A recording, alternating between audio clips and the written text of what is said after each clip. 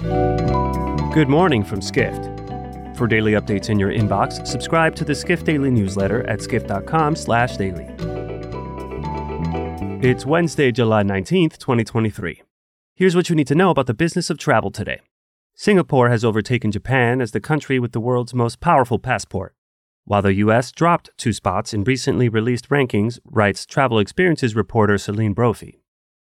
Citizens of Singapore have visa-free access to 190 destinations, according to the Henley Passport Index. The index ranks the world's passports by the number of destinations their holders can travel to without needing a visa. The U.S. passport is now tied with Lithuania for the world's 8th most powerful, providing visa-free access to 184 destinations.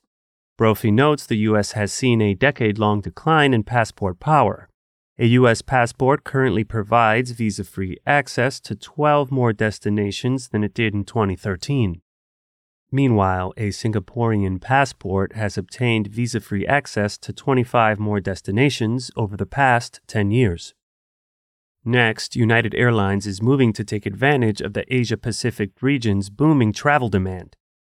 The Chicago-based carrier unveiled on Tuesday 3 new routes serving the region, writes reporter Jess Wade. Wade reports those routes will include direct flights from San Francisco to Manila, as well as Los Angeles to Hong Kong and Tokyo Narita.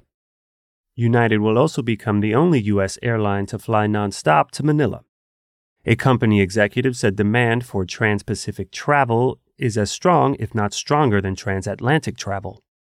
Wade notes that new routes, which start service in October, will result in United's trans-Pacific network being 50% larger than all other U.S. airlines combined. Finally, Thailand is increasing targeting the Middle East as a major source market for tourism. Thai authorities aim to attract 400,000 visitors from the region this year, reports Asia editor Peden Doma Bhutia in Skift's Middle East Travel Roundup. Bhutia writes Saudi Arabia is expected to surpass the United Arab Emirates as Thailand's largest market.